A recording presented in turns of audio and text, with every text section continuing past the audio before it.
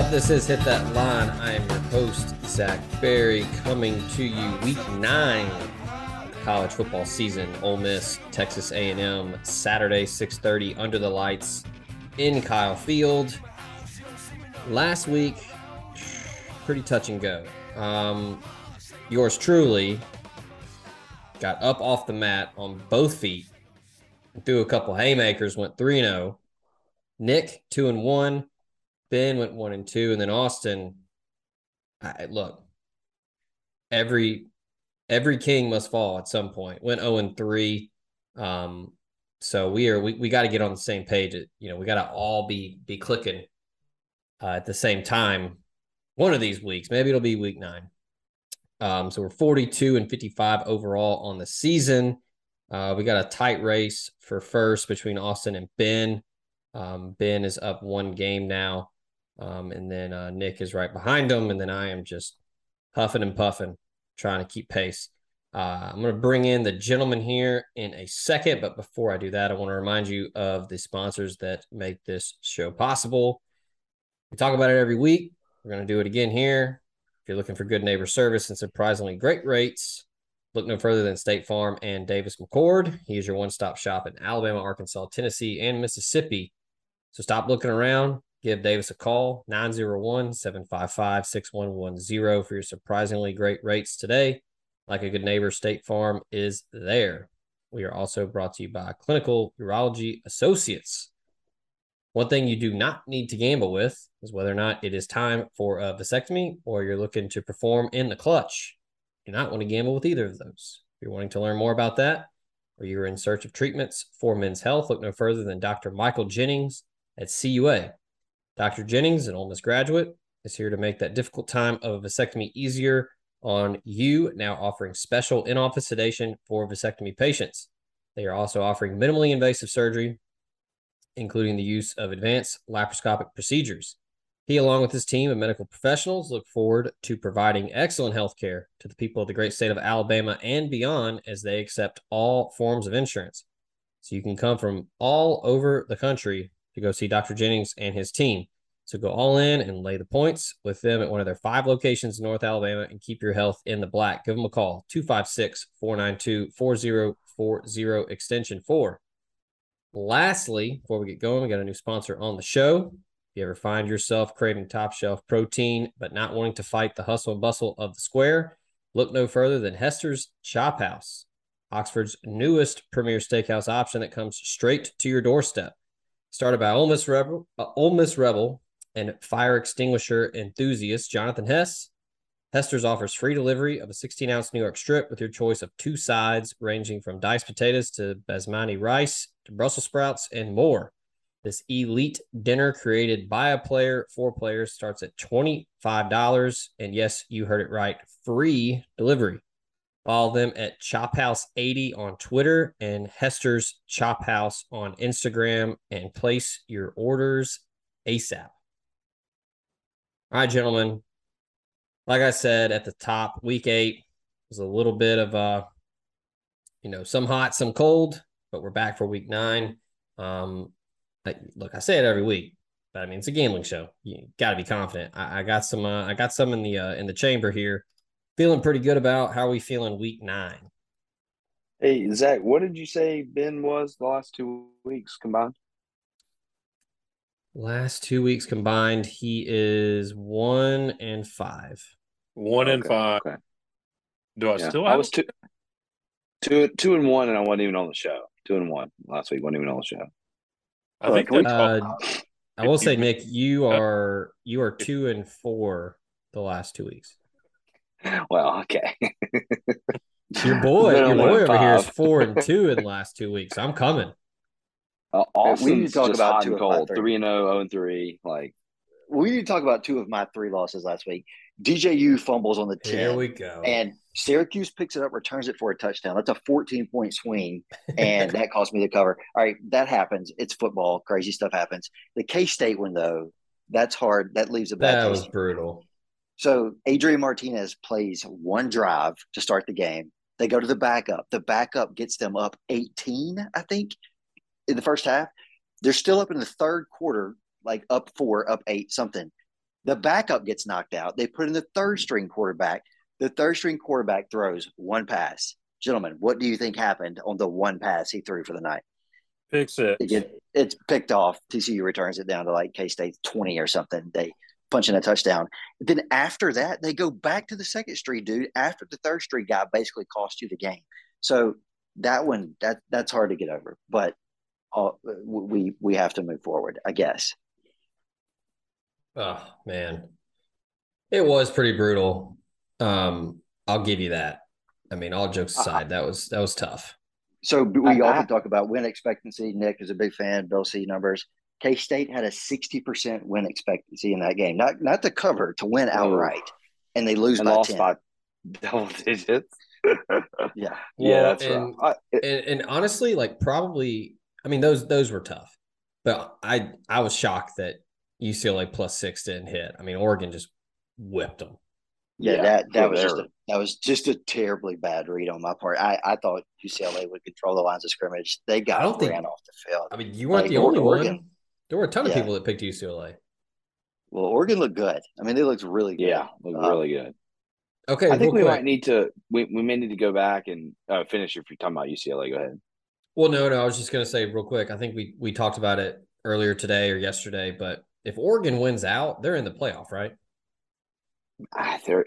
I don't know that they barring 4 other undefeateds, I think they're in. They're knocking on the door. I mean, they're all about, it's all recency bias with like when you win, how you win, how soon was your last loss, and like, I mean, what was it, week 0, week 1, whenever they played Georgia? I mean, if you rattle off 12 straight, or however many, where they played 9 Pac-12 games, so I think if they win the title game, are they going to finish 12-1? 10. Yeah. So yeah, I mean, if there's not 4 undefeateds, I don't know how you keep them out because they're playing awesome right now. I mean, Bo Nix, he's laughing all the way to the NIL bank. I mean, he's not going to be in the NFL, but he's really turning around. Yeah. No, he's looking up there. We mentioned that against that level of competition, he might look a little better than he actually is because he's not playing against NFL corners week in and week out, and he has. He's looked pretty good. Mm-hmm. And I also think he might have a change of scenery might have helped him. I mean, I think it's possible that he is better than last year, and maybe the competition's a little bit different. But I don't think it's just same old Bo Nix playing against worse guys. He kind of looks better.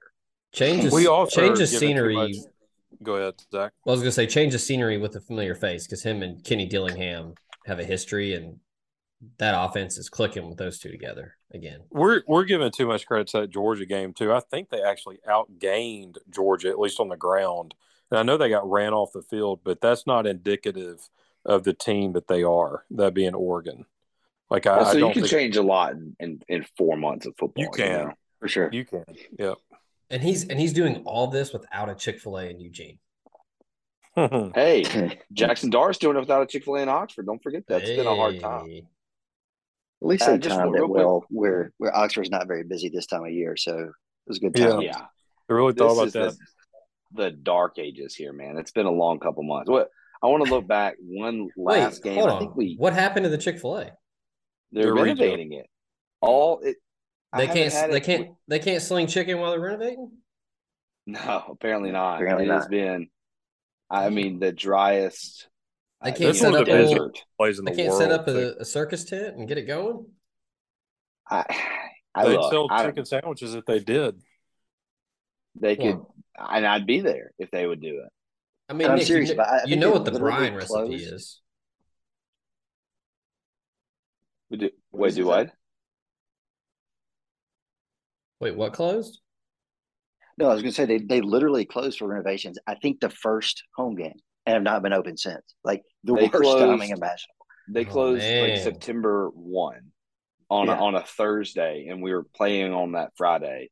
And they're supposed to be opening back in the middle of November, like just ahead of the Alabama game. I think that might have been pushed back to December from some rumors I've heard, and the fact that I see it every day. It does not look like it's going to be ready in 3 weeks, which is a whole football season lost revenue. If you know anything about construction, and this is not to disparage construction people, but if they project it to be finished in the middle of November, you're looking at like February 1st. Yeah. Valentine's Day reopening. Yeah. Man, y'all down bad. We're down unbelievably bad. Like Marianas Trench is bad. Damn. That's a sick reference. If this was an LSU podcast, they would make jokes about, oh, well, you can't have cold chicken tenders in your tent. And, open flames. So Nick and I went to the game last weekend. Oh yeah, tell them the story. A little bit of a quick rundown. Had a good time, great time, a lot of fun. It's actually not. It's not that loud. I mean, it got loud a couple times. The loudest part of the whole game was when they played Colin Baton Rouge before the game, and they said Louisiana. That was loud. The loudest cheer was when they were going through their NFL Tigers, like Ole Miss does the NFL Rebels, and Joe Burrow's name came up. They did it alphabetically from Z to A, and he was the last, or they just strategically made him the last one. And when his name popped up, the place exploded. It was louder than any touchdown, any turnover. Yeah. Anything like that. I mean, they worship that dude. But I didn't, not that loud. Maybe that's extreme. I've been in louder places in the last year. I mean, it was, and maybe they're just not as rowdy because it's during the day. I'm not really sure, but their fans could not have been nicer. They're not like odd. It was oddly nice. They were like welcoming. They were like safe travels. Literally said that to me as I was walking out of the stadium. They had they've got just the whole that from that aspect was really good. And I'm sorry, my dog is going crazy. I don't know what he's doing, but now with that said, their jumbotron and PA system were terrible.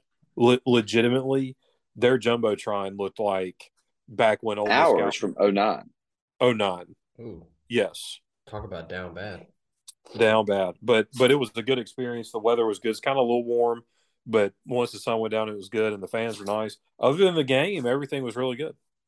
Well, obviously I was poking fun at them about the open flame and stuff, but dude, if you don't act a fool and are just cordial and a nice person, like you can have a great time at an LSU game because they will, hey, come over here and grab a plate. Like, get some food, like, hang out. Like, they've always been like that. And if you start running your mouth in the stadium and Jevin Sneed's dropping dimes left and right, they will throw pea balloons at you. So there is that. They best concessions in the game too, not just from what they serve, but also how many there are and how much space there is. It's incredible.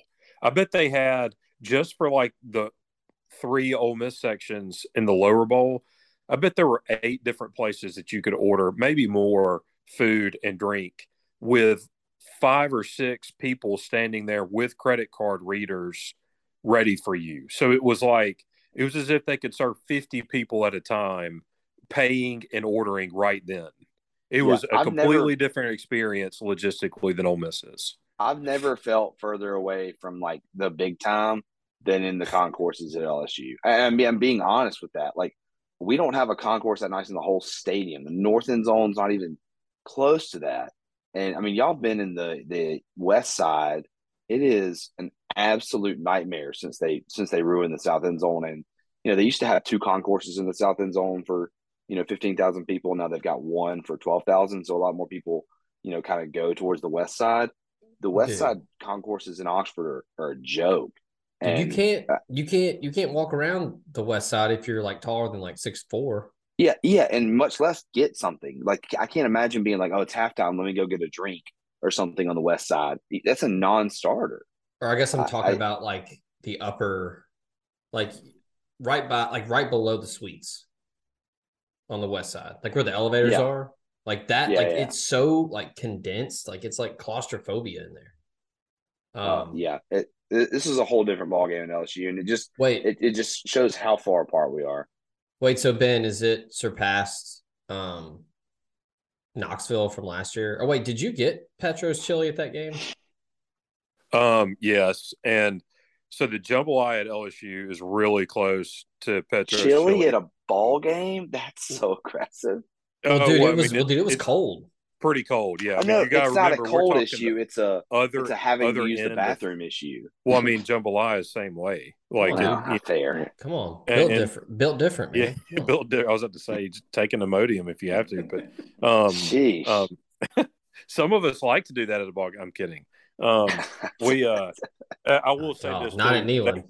They have it. No, God, Tennessee, like that one specific concession stand to their way, fans are terrible. Very short ceiling. It's like claustrophobia. Mm-hmm. I mean, it's awful. One person holding a credit card machine if it works. LSU.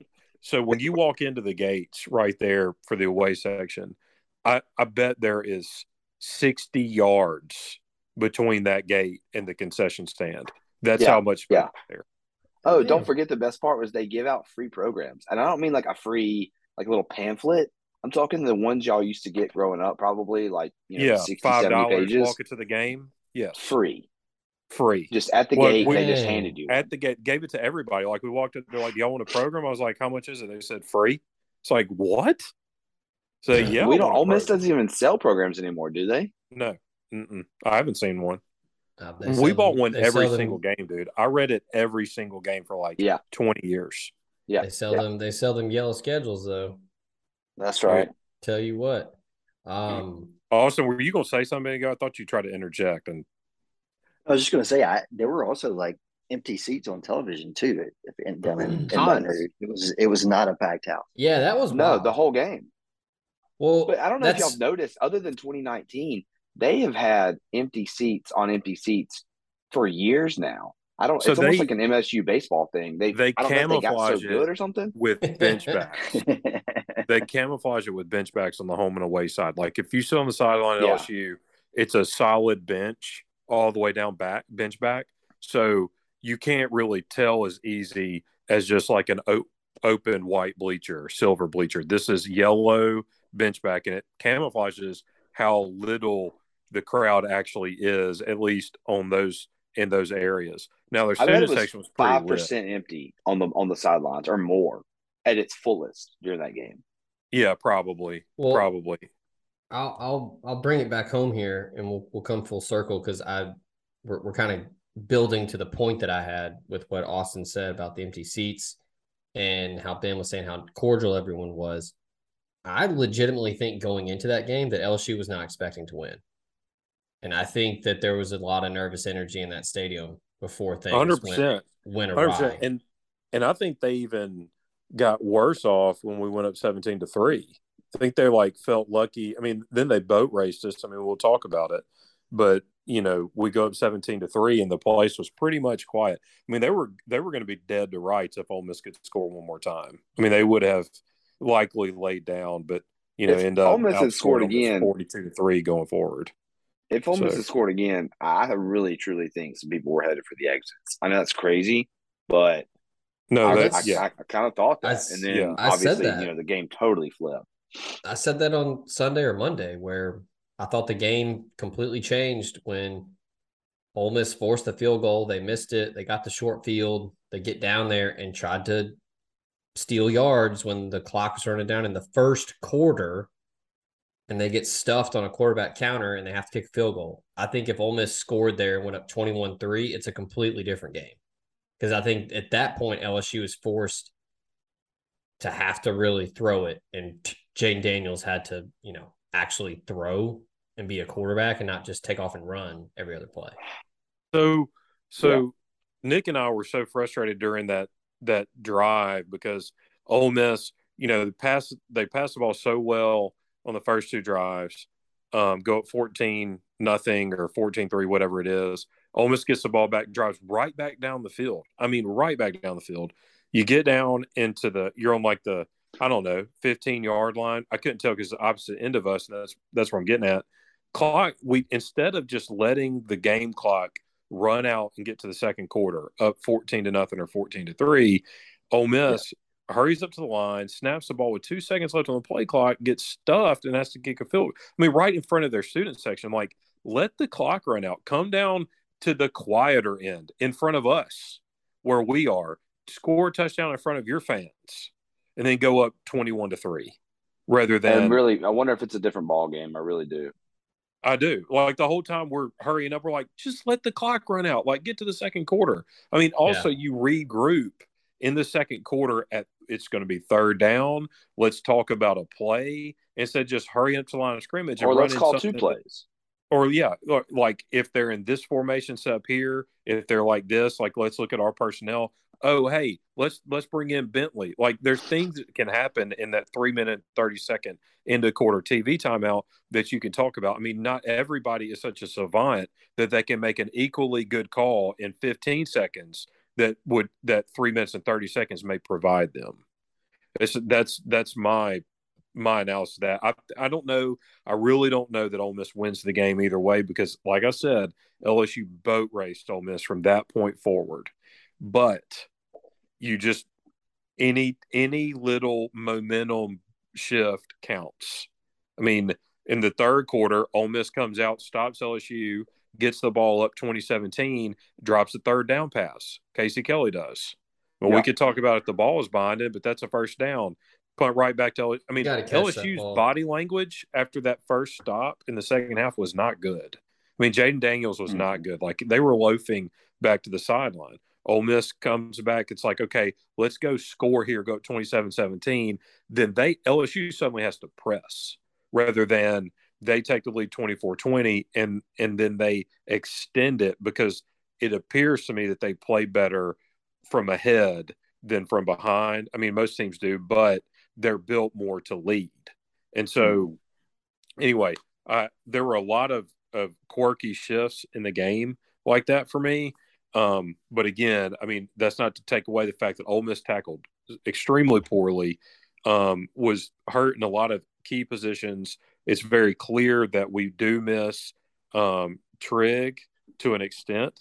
We really do need a healthy Zach Evans. And we've got to get some guys open at receiver. I mean, I thought my analysis of the game would be, I thought Jackson Dart played pretty good. I do think that he underthrew the ball on that interception in the end zone, but they absolutely interfered with Heath or Battle or whoever that was. Whoever I guess it was. Who was it? It was Heath. Heath. Yeah. I mean, it absolutely interfered with him. And from our angle, it looked way worse than it did on TV. But I thought, like, from a quarterback standpoint, we played pretty good. Judkins ended up having like 125 yards rushing. It's not on him. But LSU just kind of whipped us up front. We didn't make any adjustments on defense on one drive, especially there early in the second half. LSU kind of started going, hurry up. We couldn't get lined up. Like, call timeout before you just allow them to run 18 yards off tackle because you're not lined up. I mean, you can get away with crap like that when you play a bad Auburn team or Vanderbilt, but LSU, one-loss LSU, who's playing good now at home, you can't get away with not being lined up correctly. Yeah. I thought, we talked about the blown scoring chance there, and I'm with Nick, like, let it go to the second quarter, and drop two plays because you have – it was 3rd and 5, so you can still get a first down. I mean, knowing Kiffin, run a play to get you close to the marker and then go for it if it's 4th and 1 or 4th and 2 to really try to put it away early. But I thought that Jaden Daniels had 2 throws in the first half that should have been picked off. The touchdown, obviously, that was underthrown by 15 yards. Terrible. Terrible. I mean, AJ Finley didn't know where it was, and then the other DB, I don't know, I can't remember who it was, didn't turn around. And then earlier in the game, when Igbenogson interfered, all he had to do was turn around and you just pick it off. And now that's got to be communication with the other guys. They got to be telling him, ball. Because the way he interfered and reacted, he had no idea where the ball was. I think it was Igbenogson on the other one too with Finley, where again they both weren't able to find the ball. Yeah, I think that's right. So a lot of missed opportunities. I'm with Ben. I thought Dart played really well, all things considered, when he was just getting hit every single play. I think he's gotten extremely better at the intermediate passing game. I mean, those deep crossing routes, those over routes to Malik Heath are just daggers on like 3rd and long. I mean, completing and getting first downs on those are backbreaking to defenses, and they've still been able to do that regardless of how the game's going. They've done it all year. I mean, I think I speak for everyone that Malik Heath has exceeded my expectations. I think he's exceeded everyone's. He's been playing extremely well. But yeah, outside of a couple misses early with some deep shots and then some unfortunate flags here and there. I mean, I think LSU just whipped them pretty much. I mean, just point blank. The switch went on and Ole Miss couldn't respond. And yeah, not having Zach Evans was a big part of it. Because as good as Judkins is, he's a true freshman. Hard to do that all by yourself. And then, yeah, I mean, I think another thing outside of the defense, obviously struggling and not tackling and getting gashed. I mean, outside of Malik Heath, like some other guys have got to step up. I mean, Mingo will pop here and there and make some big plays. And yeah, no, don't take anything away from him. He made that big catch early. But I mean, I don't know what it is. Like, I don't know if they're just not trying to get him the ball more. Like, I kind of thought that he was going to be that Laquan Treadwell type guy that gets targeted like 12 times a game and they just try to feed him and just get him into space and let him run after the catch. But maybe it's just he doesn't have time. I don't know. I think no Michael Trigg is also big. Even though he wasn't lighting up the box score, I think not having a legit tight end receiving threat hurts the offense. No, I think that's absolutely true. Let's go back to the defense for just a second. I think everybody was frustrated by our failure to adjust and get out of the 3-man front and walk our DBs up. You just can't do both. If you're not going to send pressure, if you're not going to play 4 down linemen, walk your corners up and make Daniels beat you by having the passing game of his life. And instead, we just kind of sat back and we're passive and allowed him to pick us apart. So, we weren't in a defense that could stop the run, and we also weren't in a defense where we could come up and defend an intermediate and short pass. So I don't really know what the philosophy was there for us in that game. And look, Partridge is a first-year coordinator. I know he's been in the game a long time. I think he's a bright guy. I think he's going to figure things out. But I've heard this week, people say, well, you can't just adjust to a 4-man front mid-game if you haven't practiced or played that. And sure, I take the point, but I would just point to the fact that we have played a 4-man front this year at times. Yeah. I'm pretty sure we did against Georgia Tech. We did against Vandy. We did a couple of plays against LSU because it was in front of. I mean, once they got down to the goal line, I mean, they know how to line up. It's not like football. Yeah. I mean, that's a over like. Well, we can't change from 3-man to 4-man front. Man, if you can't add another lineman out there or just walk a linebacker up, if you are incapable of doing that, maybe we're asking the wrong questions. Like we're making the wrong observation.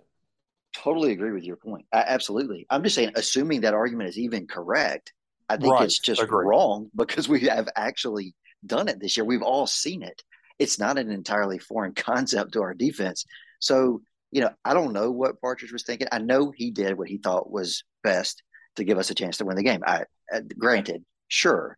I'm just saying, I don't know how many times you have to see it fail and before you make a change. So that was frustrating, no question. And then, as we've said, the second half offensively was equally as frustrating. It's becoming a theme, unfortunately, that in the second half, we don't appear to have a counterpunch. And I don't really know what that's about. Our first few drives of every game are really sharp, really crisp. I have to think that those are scripted drives, but we don't seem to have a great counterattack or counterpunch when other teams make adjustments coming out of the locker room. That's really disconcerting. I don't know what it's about. I have to think it's not Kiffin, but maybe it is. Maybe there's a larger issue. I just hope this week we have an answer because I expect us to jump on A&M. We seem to jump on everybody out of the gate, but I worry that, second half is going to be a problem again because it has been in so many games so far this year. And again, I'm kind of flabbergasted with that. It's the same dudes. It's the same. And look, Dart, to Ben's point earlier, it's not that quarterback play deteriorates or drops off in the second half. That's not what's happening. Like Dart remains pretty sharp. He didn't let the moment get away from him. He was fine. I think despite getting knocked around all game, he hung in there, stayed in the pocket, kept his eyes downfield. When he ran, got tough yards. And again, was getting just absolutely killed on some of those quarterback runs. So much so that Kiffin said this week we probably won't do many planned quarterback runs against A&M on Saturday. But I don't know, just a really frustrating game, top to bottom. Hard to swallow the fact that once we stepped up in competition, we didn't seem ready for the moment. But I will say, if you're buying stocks, if you're buying a team's odds and gambling, you want to buy at the bottom, right? That's the time to buy.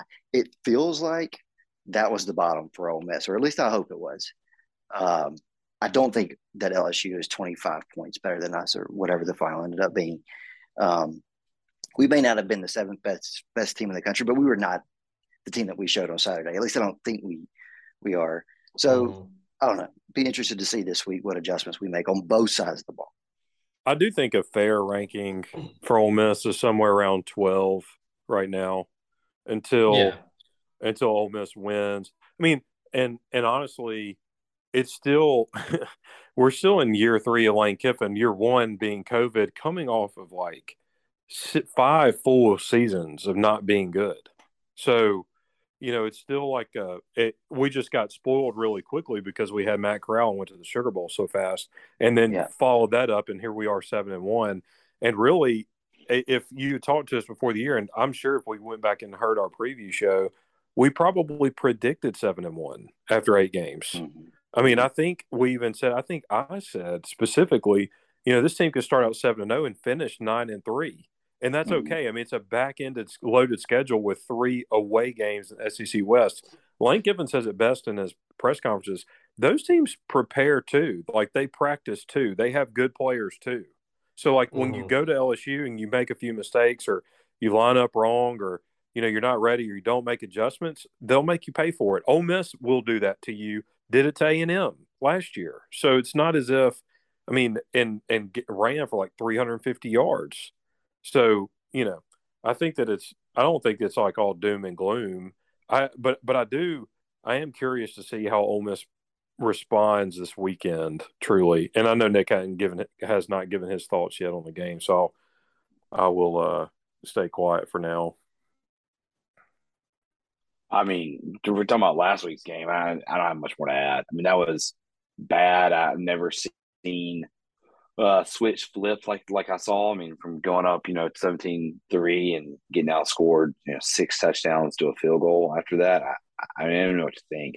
I do think, though, I guess Texas A&M, I think that we match up a lot better. I know we're going to get to that, but they don't throw the ball they don't run the ball with their quarterback like LSU did. I think their running back is obviously better than what LSU was putting out there. But, I mean, the running back's only doing one thing. He's running the football. And obviously, by definition, it's more one-dimensional than what the quarterback's going to do. So I think it's a really good matchup for Ole Miss. And I guess a really talented, 56 4 and 5 stars with their backs against the wall maybe isn't the most dangerous thing out there. But at the same time, they're just kind of bad. Mm-hmm. I get it. They maybe shouldn't have lost to USC, but for a couple bad plays, and it wasn't like USC was really great. Didn't have a ton of yards on offense, but I mean, Ben was bad against App State. They weren't exactly shimmering against Miami. They won 17-9 off a Miami team that I don't think saw that good. They scored 23 points on the worst defense in the SEC in like 5 years outside of Vanderbilt, and that includes ones coached by McGriff. They're just not great on offense, and I think Ole Miss is going to score some points. So I think it's a bounce back week. I honestly will pick maybe even lock in Ole Miss this week. So great segue to move into this week's game after recapping the first loss of the year. Look, I was talking with David Brandt on my show earlier in the week. I mean, is Texas A&M's best game their opening win against Sam Houston? I mean, they played terrible and got a win against Miami, but Miami is terrible. They it's a Bama loss, right? Yeah, I mean, it has to be. I mean, they eked out a win against Arkansas, but they should have lost that game. I mean, and you can say what you want, like, oh, well, Ole Miss should have lost to Kentucky. Like, okay, well, I mean, fair point, but I mean, they should have lost that game. A&M doesn't have a win on their schedule where they go like 42-0 against a Power 5 opponent like Ole Miss does against Georgia Tech. Yeah, true. I mean, they got boat raced by Mississippi State. The game against Alabama, I mean, you give them credit, but like that's that's like the Jimbo Fisher game where I guarantee you he schemed and watched film on that game all season up until that week. And he did the Dan Mullen thing where he coached just well enough to take an L and cover. And then yeah, they lose by 6 to South Carolina, but South Carolina whipped them. I mean, they ran the ball at will, and they had a couple, special teams plays, but I mean, their front seven got after them. They didn't have an answer. And yeah, I'm with Nick here. I think that this is the ultimate get right spot for Ole Miss. Right before the bye, you get healthy, you get prepared for Alabama, come back home, big crowd. If it's not the 2:30 game, I think it's going to be a night game. So you obviously have that to play for. I mean, if you're 8-1 going into that Bama game, and if Alabama beats LSU the week before, I mean, that's it. I mean, you're playing with all the house money, and everything is on the line. I mean, that's what you play for. That's what you go to an SEC school to do. That's what you go to Ole Miss to do. That's what Lane Kiffin and them have been building towards. Is they want to be an SEC West contender, and everything's on the table there. I mean, A&M's got just so much is going on in College Station right now. You've just they're fifth in the SEC West. They're 3-4 overall. They've got players getting suspended indefinitely. There are rumors of they're having to have one-on-one meetings with players to keep them from quitting or getting into the portal. We still don't know what the deal is with Haynes King. Is he going to be healthy? Is he going to be good to go? There's just a lot going on, and I feel like this is a game where this team is just waiting for the knockout punch and just waiting to quit. And I think that looking back at Lane Kiffin Ole Miss teams, and after they've gotten popped, they've come back and responded. And I think that this is going to be similar to last year, hopefully not score-wise, but Ole Miss got popped by Alabama, and they came back and won a huge game against Arkansas. I think that this is a great spot for Ole Miss. I think it's a great matchup for Ole Miss. They get a win and get into the bye week and get ready for Alabama. All right. I don't know. I was about to say, who wants to be the wet blanket here? Because yeah. Go ahead. You started. I'm concerned about two things. One being, can we stop the run? Period. I don't know that we can. We didn't stop the run against Auburn, who has great backs. We didn't stop the run against LSU, who has far lesser backs than Auburn and A&M. A-Chain is one of the best in the SEC. But as somebody has already mentioned, A&M doesn't have the dual threat quarterback that gave us fits against Auburn and LSU. So maybe I should be less concerned about us stopping the run, but I'm just not so sure. The other thing here is that A&M is really banged up on the offensive line. Now, they're still super talented, but they're definitely deep into their bench now. They're playing some young guys. So maybe it's a better matchup for our front. But after I saw what I saw last week, and even late in the game against Auburn, I'm just really concerned that A&M is going to line up and road grade us, and I don't know that we're going to have an answer for it any more than we did last week. Now, they are down 3 starting linemen. Yeah, right. Which is obviously that eases my concern some. But look, Auburn was down starters too. And when they decided late in the second half to just line up and run the ball, they pretty much did it at will. Now, that was a funky game with lightning delay, and we raced out to the early lead and kind of took our foot off the gas. But I'm just saying, Auburn ran the ball when they decided they wanted to run. They did. The other thing here is I think A&M can stop the run, and that's what we do well. That's what we hang our hat on, particularly in a road environment, a really hostile road environment. I expect Kiffin and company to lean on our backs, or at least try to. And A&M's front is pretty nasty. Now they're young, but they're blue chip guys. They got blue chip guys all over the roster. That's the other thing here. It's a shit show right now in College Station. If Jimbo didn't have this ludicrous contract, he would have already been fired. By the way, imagine being an athletic director where Matt Luke's contract is the second worst you ever negotiated. Unbelievable. Anyway, he would have been gone, but for the contract at this point. Oh yeah. So that certainly could potentially, work in our favor, or it could be a backs against the wall, rally the troops situation. I don't know. I don't know how the team feels about Jimbo. It's hard to engage in that type of mind reading. I just don't know what the locker room's like at this. Well, you have to think some of those dudes are considering transferring. On the other hand, if they really are bought and paid for like we think they are with NIL, some of those dudes may be willing to stick around just for the money. And if you're there, you might as well play, right? So I don't know. I really don't know how to gauge that or how to handicap that. I just think fundamentally it comes down to the run game on both sides of the ball.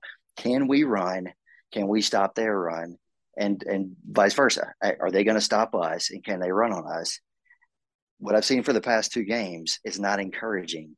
Now, I think we've got the better quarterback. I think we've got the better head coach. I think we've got the better receivers. The environment, I think, will be pretty spicy, but I'm also, I don't think it'll be a full house, because I think some of their fans are starting to be at the end of the road with Jimbo, like as they should be. But even at 80% capacity, what's that, 80,000 people? I mean, that's a lot. It's gonna be it'll be a pretty rowdy crowd. Now, if we go up early, the crowd could turn on A&M. The Boo Birds could be out. It could happen. I just I don't know what to hang my hat on. Do they boo at Texas A&M, or do they do some weird like snap thing? Oh, I'm sure I'm sure some dude in 1918 did something like awful, and now they decide to mock that for the rest of the time. They play kazoos, dude, instead of booing. They might bust out the bubbles. So it's my thought. I'm concerned that we're going to have the reputation, and I'm talking about among fan bases, in locker rooms, coaching staffs, that we are the team that will jump up on you 21-0. But if I'm a post coach, I'm like, look, if they do that, don't lay down, because look at this game. Kentucky comes back and ties it up, or close. Look at this game. LSU comes back and beats them 42-3. Look at this game. Auburn comes back and ties them up. Or gets in the game. Like, they're going to let you back in it. Just stick around. Like, don't be phased if they go up 2 or 3 scores. That part of that concerns me. Or that it's becoming more than a pattern. I mean, it's kind of becoming who we are. Is what also you said it best. I don't know if it's because it's scripted. I don't really know if it's a lack of adjustments at halftime, or if it's lack of depth. And we're just I don't know that depth should be that big of a concern on offense.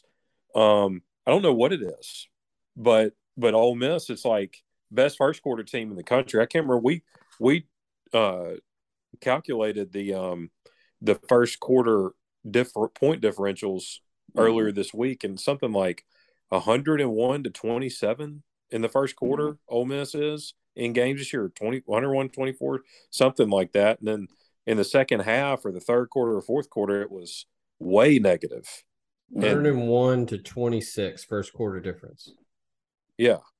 And so about this game, I don't really know. I mean, I hear what y'all are saying, that A&M's, quote, not good. But let's talk about their game last week. And yeah, transit property, all that. If we played South Carolina in Columbia right now, who's favored? Ole Miss, I'd say 3.5. Probably not much different than this line. Yeah, 3.5. 4. Yeah, I'm about 3. Okay, all right. So South Carolina, they race out 17-0 against A&M at the 9:51 mark in the first quarter. So in 5 minutes of football, they race out 17-0 because they returned the opening kickback. Then they pick six them back to like the 10-yard line or 5-yard, or not pick six, but intercepted them, ran it back to like 5 or 10, and kicked a 23-yard field goal. And then I think A&M quarterback was walking up to the line of scrimmage. The center snaps it in the air, hits him in the chest because he's not expecting the snap. South Carolina recovers it and drives down and scores again. So they had no offensive output at all, and were up 17-0 on A&M. The final score was South Carolina 30. So South Carolina really had generated 13 points on offense, and to A&M's 24. I say that to say I don't look at that and say, oh, A&M has quit. Like that's a score that, in my eyes, if they play that game again, A&M very well could win it. And I know it's not fair to South Carolina's offense to say, well, I mean, of course, I want Ole Miss to run every kickback, but how many times does that happen in a year? Once? Like, do you run one kickback a year or one punt back a year? I mean, it's special teams are probably the difference in one or two games every season. It very well could have been in this game. It looks like A&M beat them every single place with the scoreboard. And I know that's just one game, but it's the most recent game. I mean, they held South Carolina to 286 total yards. So they're not awful in defense. I mean, even if South Carolina is terrible on offense, 286 is so low. And it would be one thing if this were like the only game, but the week before or 2 weeks before, they played Alabama 24-20, and we all watched it, and everybody knows who should have won that game. I mean, so yes, they are playing, quote, bad because they got blown out by Mississippi State, but they beat Arkansas. They've got a couple of bad games on their schedule, but I mean, everybody talks about how big of a dumpster fire is. I think that's only because everybody expected A&M to be a top 5 team, but instead it's like they're 3-4 and very dangerous because you expect them to be poor or play bad. And yes, we are favored on the road, and Ole Miss should win the game, but it's not like it's not like you're going to play somebody who you have more talent than. You're not. I mean, they're even one of the top three talented team in the SEC. I think Lane Kiffin Bama, today Georgia, said the top A&M. 5 roster. Not to put words in his mouth, but I think he said something like that. I mean, yeah, they've got like a top 3 or 5 roster in the country, and so it's just going to be a tall task. Like Austin said to me, you go in there, it's routed, or a big crowd, rowdy, all that kind of stuff, and you're coming on, and also, I mean, think of the body blow. This is the last game of a stretch of several. I mean, we went Kentucky, they're physical, at Vandy, hit us in the mouth. Auburn hit us in the mouth. Had to go to LSU. These are all back to back to back to back weeks. Now you finish it off with a road trip to College Station. I mean, it's a tall order in my opinion. And you touched on it briefly earlier, Ben. I think it sounds like everybody's going to play except Trigg, but we're really banged up. I mean, we've got walking wounded back there, and I appreciate that they're going to try to play. They're gutting it out. That's awesome.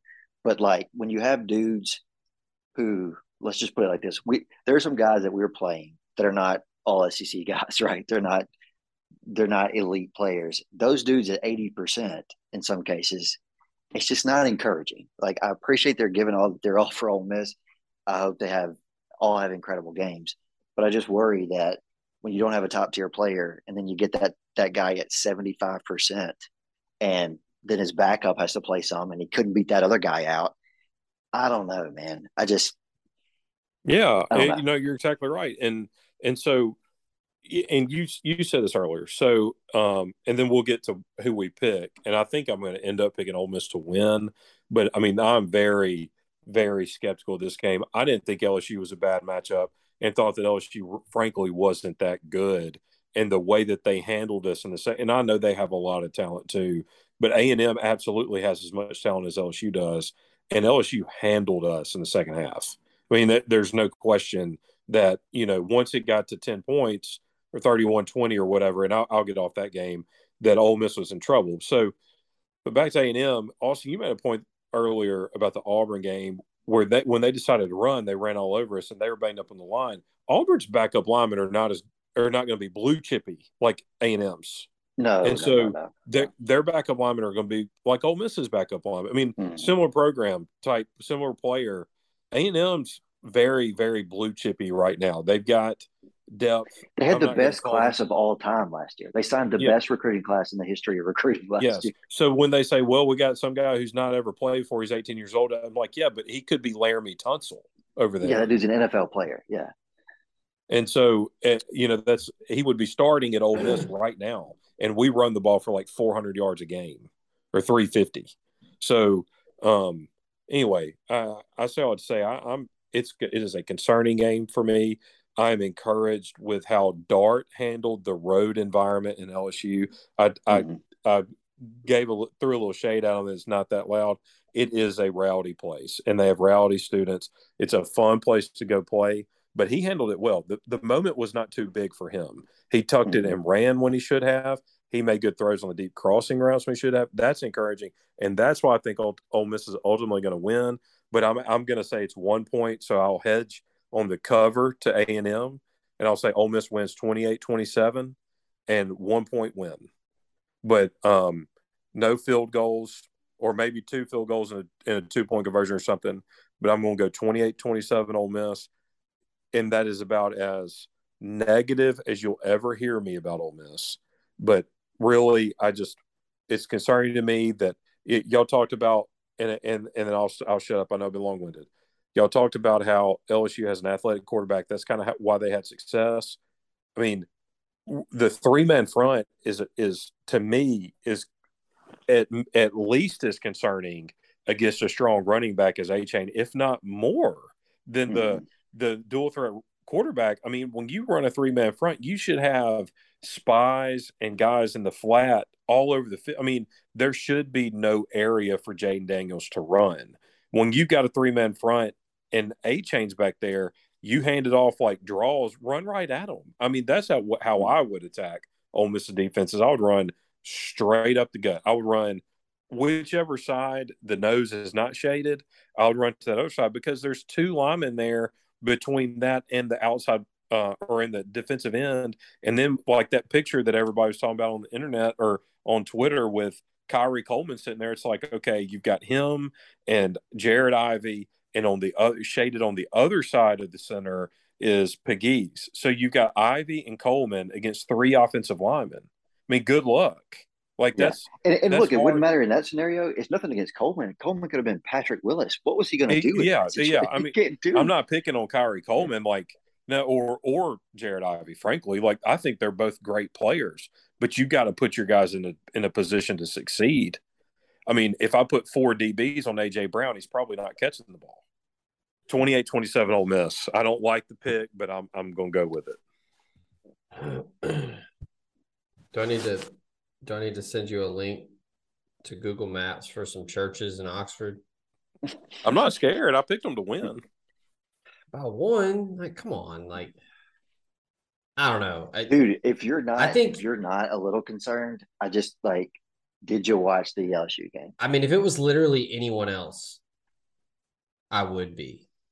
But I think this is as simple as who has something to play for and who doesn't. And I know that that's not always the case. I know guys will go out and play. But I just find it really hard to believe that locker room is going to go play for Jimbo Fisher and fight in this game. Now, if Ole Miss comes out and sputters and gets off to a bad start, then hey, it's off to the races. It's up for grabs. But as good as Ole Miss has been in the first quarter, I mean, I feel like this is an A&M team that's just going to lie down. I mean, this is a team that is, nefarious activity is going on in the locker room before the game, not after practice, not on a bye week. I mean, this is the rumor is smoking weed in the locker room before the game. This is some Mark Richt type stuff of losing control of the program. I mean, I don't know. And look, and I'm not saying Ben could be absolutely right. It's a nail biter and Ole Miss wins, but I also kind of revert back to kind of the 2 cornerstones of picking games and not necessarily handicapping, but just looking at, okay, who am I picking? The line of scrimmage is a wash. Ole Miss at times has had a good pass rush. They certainly didn't last week, but I also look at the quarterback position. More times than not, the team with the better quarterback is going to win. And I think right now Ole Miss has the better quarterback because we don't even know who's playing quarterback for A&M. And if it's Haynes King, it's a true freshman. And it's not him, it's another freshman. Because Max Johnson's out, right? I mean, he was in street clothes for the South Carolina game. So I don't know. I think this is a game that Kiffin has had circled because of DJ Durkin and because of just all the stuff with Jimbo and just how flamboyant and out there he's been about the NIL stuff and how he doubled down. And when he could have just said, we're just doing what everybody else is doing. Like, I don't know why he didn't just do that. I mean, he's just doing what's, technically he's just going by the rules and just going out and promising NIL deals to players to get them to come there. But I don't know. I mean, is Devin Achane going to be fired up to play this game? Right. If I'm him, like, why are you fired up to play this game? I don't know. I don't think I'm being too biased here. I know this is an Ole Miss podcast, but I mean, this is a 7-1 Ole Miss team that still has a chance, an outside shot at the SEC West, going up against an A&M team that is just dead in the water, and you've got half the locker room trying to quit, apparently. So maybe the recipe for success there in College Station is an Ole Miss defense that refuses to adjust and is going to get run all over. I could be completely wrong here. I think this is Lane Kiffin's opportunity to make a statement in year 3 to really say, like, yeah, we got whipped last week, but we're not out. And I think this is a game for Jackson Dart to really showcase his maturation in the offense and showcase that he's growing as a passer. And I mean, I know Chuck Rounsville reported earlier this week that everyone outside of Trigg is going to play. We don't know how effective they're going to be, but that's at least better than not having anyone. Because I think even if you get Zach Evans for 10 carries, that's going to be big. And I don't know. I think this is a big game for Ole Miss. I think this is one that is that's probably been the message all week. It's like, hey, one loss, like we're fine. Let's keep pace and keep going. I mean, it's all out there ahead of us at this point. I mean, the entire season, obviously, that's a long, long, long way to go. But I think they'll bounce back too. I mean, I sure hope so, because that Alabama game is dependent. The 2:30 kick may be dependent on us winning this week. Any outside chance at game day coming, if it's a top 12, 13 matchup, depending on us winning this week. And if we lose 2 games in a row with Bama coming to town here, I mean, I feel like things could kind of derail kind of quickly, because if you lose to Bama, then you've got another road trip, and then you've got in-state rivalry on 5 days rest. So losing this game sets up for the rest of the season. And I don't want to say a 5-game skid is like what's going to happen, but it's certainly possible at that point. I mean, I don't even want to get into the fact that MSU has East Tennessee State while we're traveling up to Fayetteville, 5 days before our matchup. So this is huge for the rest of the season. I know we have a bye week and stuff, but it's still really, really big. So what y'all's pick? Oh, I said Ole Miss covering. I'd take Ole Miss to cover. I think this is I'm going to say 34-20 Ole Miss. Wow. I'm gonna go ahead, and if I'm only having to do 1.5, I think Ole Miss is going to win the game. I don't expect it to be a 1-point game. I'm locking it in. Ole Miss minus 1.5. All right, love it. Austin, what'd you say? I'll go.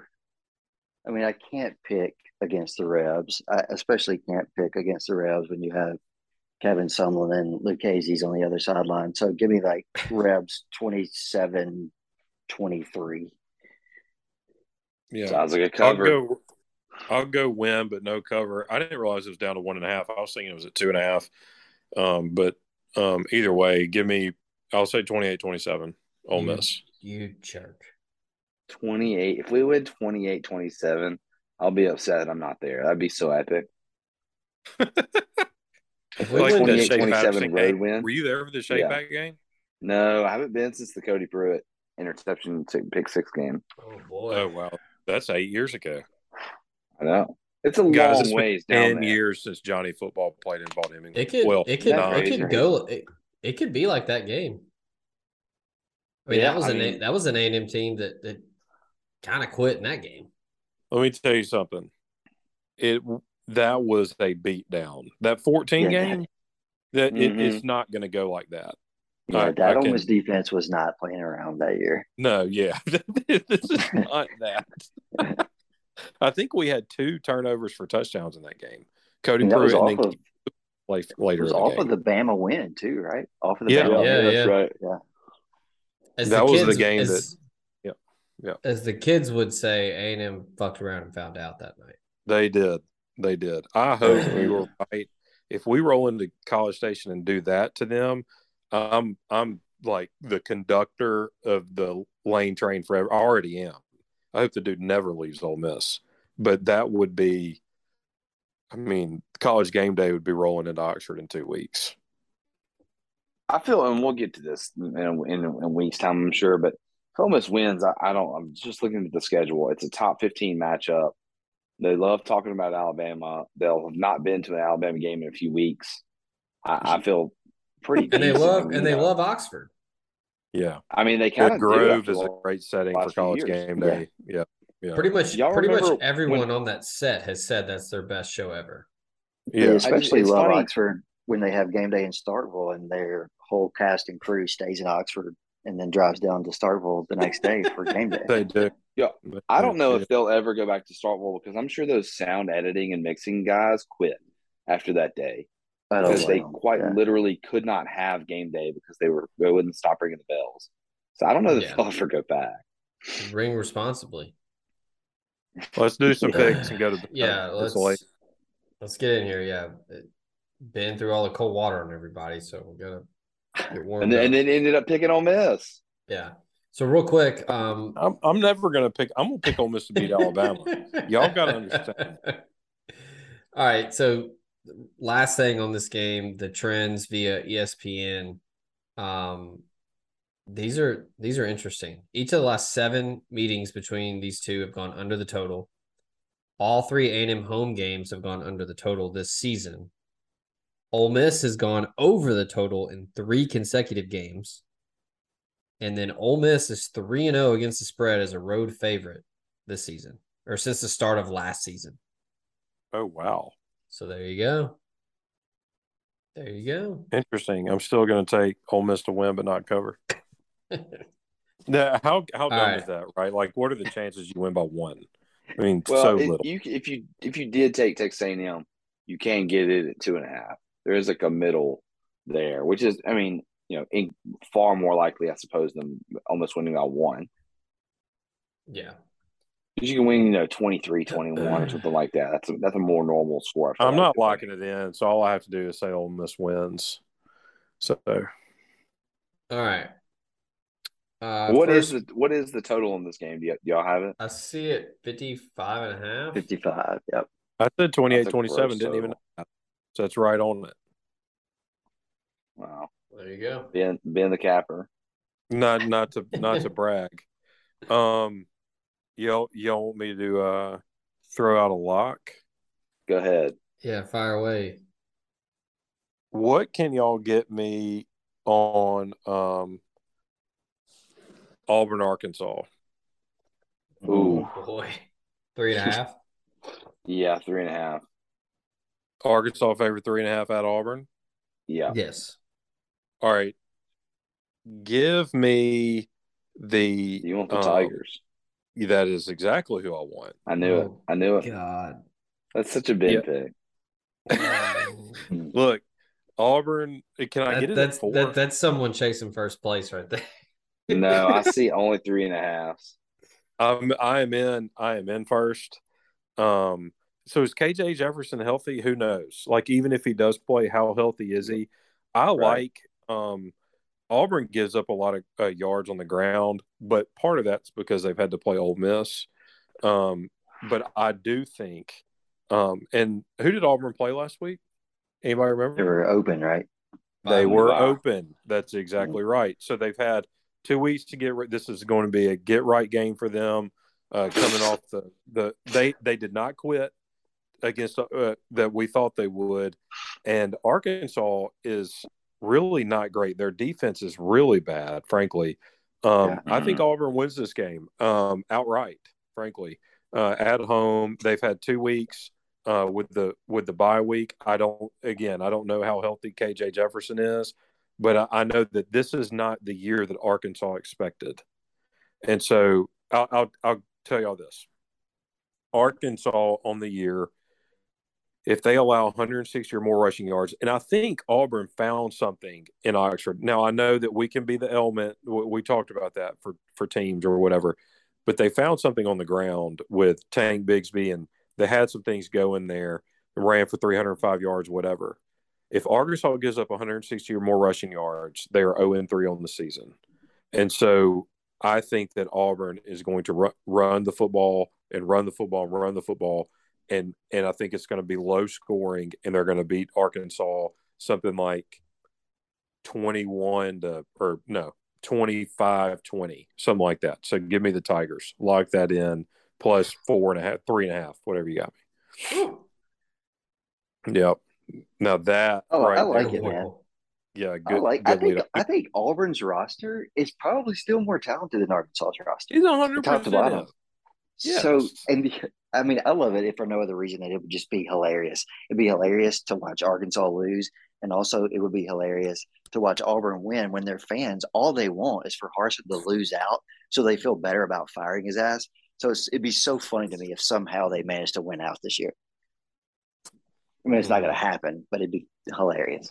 I mean, okay, so let's say they finish even 4-1 with a loss to Alabama. Mm-hmm. And what are they then? 7-5? Are they going to fire him? They probably will. But yeah, they will. But it makes them look all the more crazy, though. You know, I think it makes them potentially get lesser candidates maybe in their coaching search. I don't know. I guess money talks, but I think anything that ultimately puts Auburn and Arkansas in worse position, I'm all for. And an Auburn win here accomplishes both. Mm-hmm. So, like, Arkansas is just bad on defense. Auburn runs has good running backs. I don't want to go as far as say they run the football well. I mean, where does Arkansas overpower Auburn? Anywhere on the field? Like, name one matchup where they overpower them. KJ's a quarterback, but he's still limited. If Jefferson's healthy, yeah. I would think Jefferson. That's it. Yeah. I don't hate the pick. I just the total is 62. Putting confidence in Auburn is risky, but that's fine. I'd love to see it happen. It's college football, man, and this year we're like 15 games below 500. So I'm gonna start doing the opposite of what I think. Well, look, man. I mean, it's an SEC West road game too. I mean, who the hell is Arkansas to be laying points on the road to anybody else in the West? I mean, I get laying points at Auburn, dude. Yeah, the bottom of the barrel. But I think they said this is the last time Auburn was a home dog to Arkansas was like 96 or something. Like Clint Sterner days. I mean, it's like pre-Houston Nut. Come on. That's forever ago. That's pre-Tuberville. We're talking Jordan Hare. We're talking Skybar. We're talking Acre, baby. I mean, this is Auburn. But really, the weird stuff always happens at Auburn. I'm not, that's not a reason to put money on Auburn. But think about all the crazy stuff over the years, the weird bounces and calls they get. It's just hard to lay points on the road with a team like Arkansas, who has a very leaky defense, a potentially banged up quarterback. I'm with you, Ben. I think it's Auburn or nothing. Yeah. It is the 11 a.m. kick, the dreaded 11 a.m. But I feel like Auburn's good in that spot. Go ahead. All right. I'm jumping in here. I believe now the wrong team is favored. I do see it +1 Cincinnati. I'm taking the Bearcats to put the clamps down on Piano Man and the astronauts at UCF. I think that Cincinnati is going to hand them an L. +1, Nick, is that what we got? Let's see. Cincinnati. I'm seeing UCF +2s. Yeah, but I'm taking UCF -1, Cincinnati +1. Yeah. So I'll take +1. Cincinnati +1. Yeah, I mean, Fickle's going to have some stuff cooked up for Plumlee. and Gus Malzahn loves slamming his head into a wall.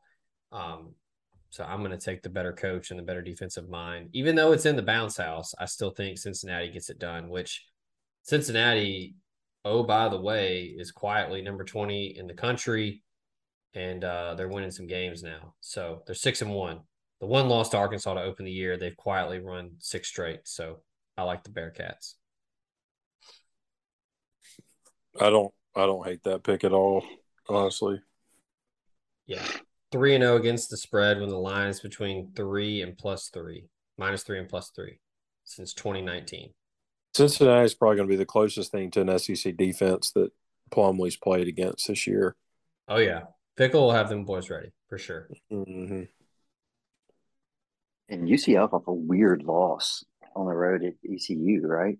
Oh, that's right. Yeah, that's a head scratcher. Mike Houston ain't playing over there. Yeah, I've got another. I get that that's a weird trip, but I'll go. I'll throw one on. I hate laying a big number on the road this time of year, late in the season like this, because a lot of teams are just trying to pack it in and get the season over with, get it finished. I don't see how you get to this number in this game. I'm going USC, Arizona, laying to 15.5 with the Trojans. Somebody's going to have to. It's a huge number on the road. It is. Arizona, though, is one of the bottom 10 teams in the country. In the Power 5, they're among the 5 worst teams in the country. They suck. USC is off a bye here. I think Arizona may be too. But let me read you some scores that Arizona has given up this year. Against Cal, Arizona gave up 49 points. Against Oregon, Arizona gave up 49 points. Against Washington, how many points do you think Arizona gave up? 49 points. Oh. So do we think USC is going to score more or less than Washington, Oregon, and Cal against Arizona? I'm thinking more. This is a classic Lincoln Riley. I'm going to beat you down because I can game. And Zach, he has to. With now he's got a loss on the resume. Oh yeah. If they have any shot of getting into the playoff, he's got to put up a number against everybody from here on out. They have to. So they get into the 50s here. They get 52, 55, whatever. Arizona would have to get 38 to cover in that situation. I don't think so. So give me USC, lay the big number on the road late in the year. I would advise against it in most cases. I just can't see Arizona slowing down this offense with USC off the bye, with a lot to still play for, and a team that's absolutely motivated to hang a number. Mm-hmm. Love that pick. That was on my board. You jerk. All right. I'm going against a lot of principles here. It's a team that I took the under on earlier in the year. Here we go. When they had the game of the century against Rutgers, I'm trying to find that over under. There was a game of the century against Iowa State. It was 40.5, well under. I think this Northwestern team is for America. Their only win all year is going to be in Dublin against the since fired Nebraska head coach. Northwestern's awful. The line is 11.5, and that is an crazy high number. It's possible that Iowa doesn't score 11.5 points. If they do, they're covering. It may be 12-0, 4 field goals, but I don't think Northwestern's going to score. If they do, a field goal or a touchdown at most for Northwestern, and I think Iowa can get into the mid-teens here, as sad as that sounds to say. Oh, so you're laying the points? I'm laying the points with Iowa. Dude, I was going to score exactly 11 here. They're going to kick 3 field goals and get a safety. I won't be mad, though. Like if a game ends 11-0, that's a win to me. I was on the right side. Well, I just math. That's a terrible game. Don't watch it. But I think I was going to win. Northwestern's awful. Oh my! I don't know what. Like I know. Fitzgerald had a good thing going kind of there at Northwestern, but they're really bad this year. They are. Dude, you want to talk about down bad? When I was in Chicago, I had a chance to watch the Iowa-Illinois game with an Iowa fan. Oh, man. I just wanted to buy that guy drinks all night. Because dude. Like, hug an Iowa fan. Bush Lights. I don't know how with Yeah, with the corn can. I don't know how you can be an Iowa fan. Like that just seems. I mean, that's like Ole Miss 2011 times 1,000. Well, okay, so and I may be telling this to you guys that y'all are like, oh yeah, we knew this, of course, but so to get around nepotism laws in the state of Iowa, Kirk Ferentz had to go to this is his athletic director and say, well, I mean, pretty much the AD quote unquote went to him and said, hey, I think you should hire your son, but I'll be his boss, not you.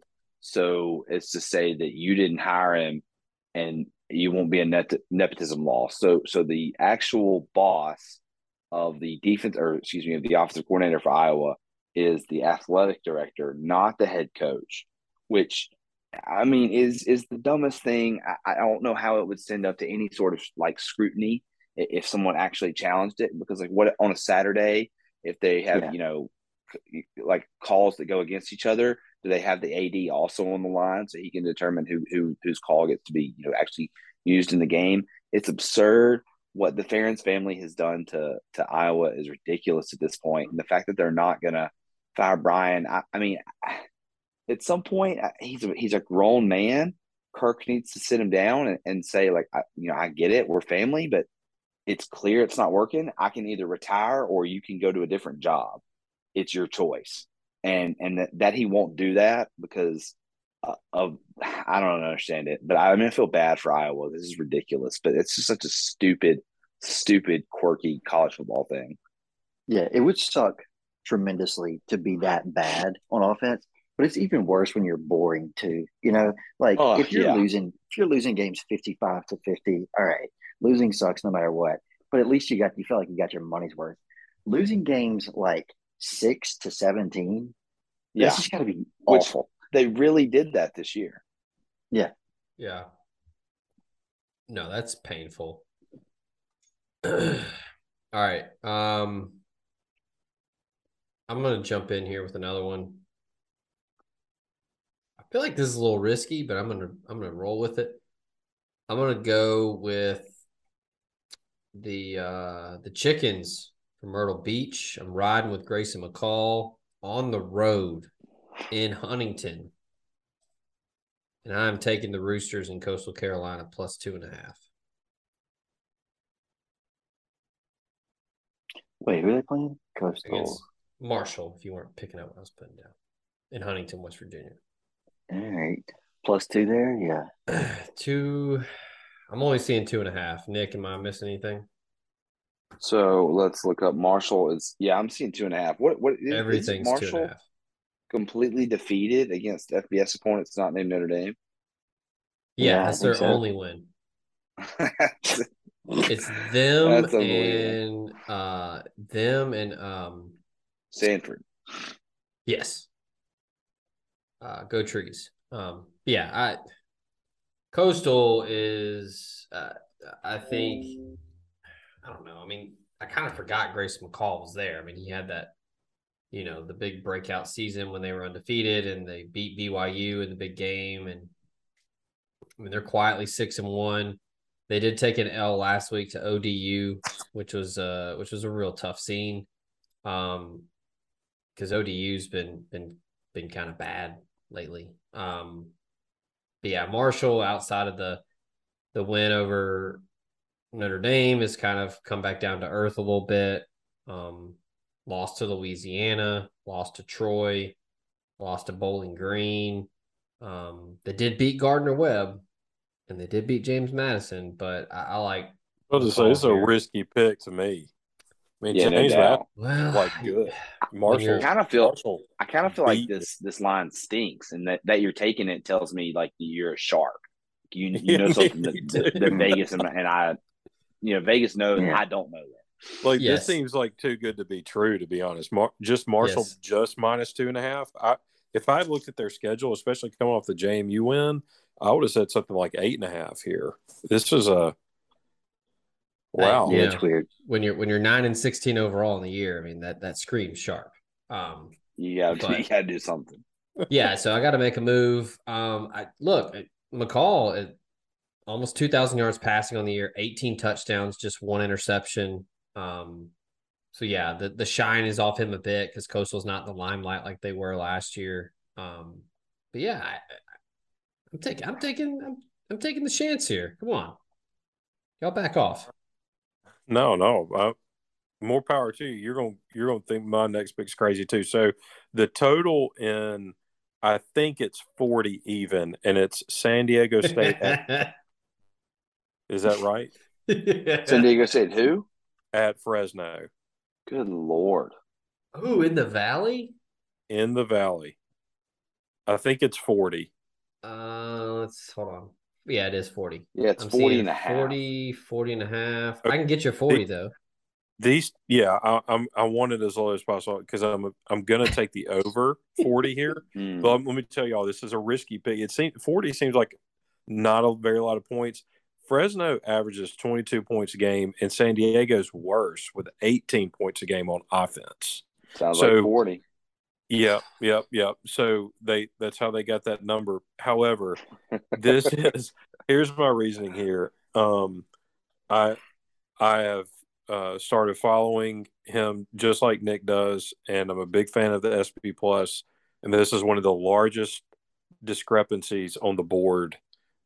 He thinks this total should be 48 and a half or 49. Whoa. And it's at 40. So I'm going to take the over there. I'll just tell y'all, I mean, Fresno's so bad. Like they're 104th with 22 and a half points per game. Their defense is 64th, which isn't awful. That tells me, I mean, I say it's not awful. You got to remember we're talking about Fresno here. That we're not talking about an SEC team. And so, like, they don't score a lot, but they also don't, like, get boat raced either. I just, simply based on the fact that SP Plus model has this so off, just smells to me, or, I'm just going to take my chance on it as far as a lot goes. So, typically what I'll do with these, especially when the SP Plus model is that far off, is I'll throw it like in a teaser. Yeah, I'm talking about like a real life bet and add 7 more or take off 7 more points from it. So I'll say over 33. And so really Bill C thinks it's going to be 48 and a half. Now I've got 15 and a half points under what he's expecting. This is also the 9:30 kick on Saturday. So it's one of those that, assuming you watched Ole Miss, you may be feeling good, you may be feeling bad, but you're probably watching this game. And it is always nice to like have a lock on a game that you're for sure to watch. I mean, this is good. This is a pretty good matchup to watch at 9:30 on Saturday. And I just did all that, and the starting quarterback may be out. Like I picked a lock last week or the week before. Starting quarterback never played in it, and of course, if the game goes under. Yeah. I think San Diego State's quarterback at one point this year was a safety who transferred from Mississippi State. So, That's right. Against Arizona. Yeah. Ben, I do want to thank you for taking the over in our game. We're going to try really hard to score a lot of points for you. This is Brady Hoke, by the way. Yeah, I can go on and give y'all my third too, and this is not going to be liked by SP Plus. And sorry if y'all are, think this is a crazy pick, but I'm going to. Or what's the line in Illinois, Nebraska? Come on, this is our show. This is not crazy. 7.5. Yeah. Okay, I'm gonna lay 7.5 on the road. Love it. I with Illinois. So wow. Yes. SP Plus hates this, but I am a Burt guy, and they have been good all freaking year other than that Indiana game. Yeah. And they were even good in that game. They just had stupid turnovers. Wait, and so I can get you 5.5. No, I think that's a lot. I think that's good. Oh, no, hold on. Sorry, that was the opening line. My bad. Well, so if you give me 5.5, I'm call this the lock of the century of the week. They don't need it. They're going to smoke them. Oh yeah, boat race Nebraska, and I will say, Nebraska. This is all right. They always get a little bit of just, I don't know why, respect because of the name though. They were good in the 90s and 80s and 70s and every time, but after the modern era came to be and spread offenses. But back when people ran the triple option, they were good. But they're thought to have been playing better recently, and maybe y'all agree with that. I don't know, simply because they played decent against Purdue, but I'm not a a couple weeks ago, but Purdue still won, and like Purdue's not good, and so you weren't impressed by the Rutgers win. Yeah, exactly, and I mean, to be not fair, Purdue Purdue still has Chuck Sizzle though. They do. That's true. That's true. That's right. They're 5-2, but it's not like they play Penn State close. I mean, Nebraska's at a point in its program where they're taking moral victories at Purdue. Like, are you kidding me? Yeah, yeah. That's a low point for Nebraska. Yeah, and to see it. And they have the worst run defense in the Big Ten. Illinois runs the football. Now, I will say this: Illinois does not blow people. That's not the Burt Bielema the model. I mean, it may be 21-10, and we may be sweating it out, but it's never going to be in doubt, and he's going to cover the spread. So I don't think Nebraska can stop Illinois' running back, and I don't think, and I know they can't move the ball. Illinois' defense is good. Hint, hint, like if Ole Miss is looking for a coordinator in the future, maybe they ought to look at him. But either way, give me Chase Brown and the Illini. All right, Nick, you got one? Yeah, and then this is going to be Ben's going to love this one. All right, you knew I had to bring it out. I've been talking about it all week. It is my lock of the century of the year, actually. And that is, and I mean, he could say it for me if I needed him to. Tennessee Volunteers. Oh, God. Minus 12.5 against Kentucky. Earlier in the week, he challenged me. He said, let's bet this in real life. I don't bet against friends because I don't like taking their money. But Tennessee, it feels like 98. It smells like 98. It tastes like 98 at this point. I can see T. Martin warming up in the background. You are the worst. It is the Vols are riding high. And Ben gave me this thing earlier in the week about how Kentucky plays like hard-nosed defense or something. I don't even know what that means. Tennessee is going to run roughshod over Kentucky. They've lost to them a couple times in recent years, but they don't lose to Kentucky normally. It's not going to happen this year. The offense is too good. Kentucky does no thing great. Their offensive line is terrible. Their defense doesn't really have, guys on it like they've had in the past. They've got a pretty good running back and an above-average quarterback who I think is going to be a better NFL quarterback than a college quarterback. I don't really think he's a great college guy right now. He doesn't really stretch the field like a college quarterback should. Maybe that's because they don't open up the offense in the way they should. They probably do have the best player in Barryon Brown, but it's not like Stoops knows how to use him. I mean, he had 2 touches in the Ole Miss game. He had 2 touches like a week later in the next game. So they don't use him a ton. Kentucky is so good. Tennessee is so good. Underrated on the run defense. Yeah, seriously. Their run defense is a little bit underrated for Tennessee. The defense is still not great, but the offense is so good. And I think they're going to pound them. Possibly a look-ahead spot to Georgia. Doesn't matter. They're going to win possibly at least 17. Diatribe, because this is ridiculous. Yeah, talking about someone getting Petro's chili shipped to their house. So look, Kentucky's real quick. Kentucky's tell me about how hard Kentucky plays, man. Kentucky's 3-0 against the spread against AP ranked opponents this season, Nick. I'm just saying, watch your ass. Watch your ass. Kentucky off a bye. Tennessee with Georgia on deck. Yeah, right. That's why stop ignoring the look ahead spot, Nick. You're picking all favorites. That's why the line's week? not 20. You're wilding for that. Like, I think this is a 1-score game. Yeah. I told you this earlier in the week, and I stand by this. They may not cover the spread. I mean that earnestly. Maybe a 10-point game or something like that. Kentucky will not have the ball in the second half with a chance to tie or take the lead. They will not have the ball within 7 points in the second half. At any point. If that's the case, I will sing all verses and choruses of Rocky Top on unless they get the ball kicked to them off. Maybe that counts as one time. Okay. I was gonna say, what are the stakes? So Ben's gonna sing Rocky Top. Nick, what are you gonna do if you're wrong? That's just that they have the ball to take the lead or tie? Are you kidding me? In the second half? In the second half, other than the opening kick. You know what I mean? If it's a 7-point game and they receive the kickoff to the third quarter. We're narrowing this down to something where look, I think I'm just saying, let's say it's a 7-point game at halftime, and that's not absurd.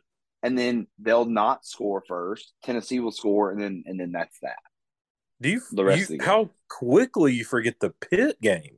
The same Pitt that lost to Georgia Tech. I mean, we earlier we talked about Oregon and being 11 weeks off of the Georgia game. That was 8 weeks ago. Followed that up with a 4-point win against the Florida Gators. They're good over Alabama. They did beat Alabama. 52 points on Bama. The last time Bama gave up 54 points in a football game? I think Tennessee's very, very good. I do, but I'm not. Cornelius Vanderbilt was alive. I'm sure. I think Tennessee is very good, but let's not crown them the 2019 LSU Tigers. You know what I'm saying? I'm close. I know you are. That's what she said. Is this Coke? Maybe. You're going to make me cheer for Georgia next week. I'm cheering for Georgia. I think that. Are you kidding me? I think Kentucky can go in there and win, to be honest with you. But, Yeah. I'm not exaggerating.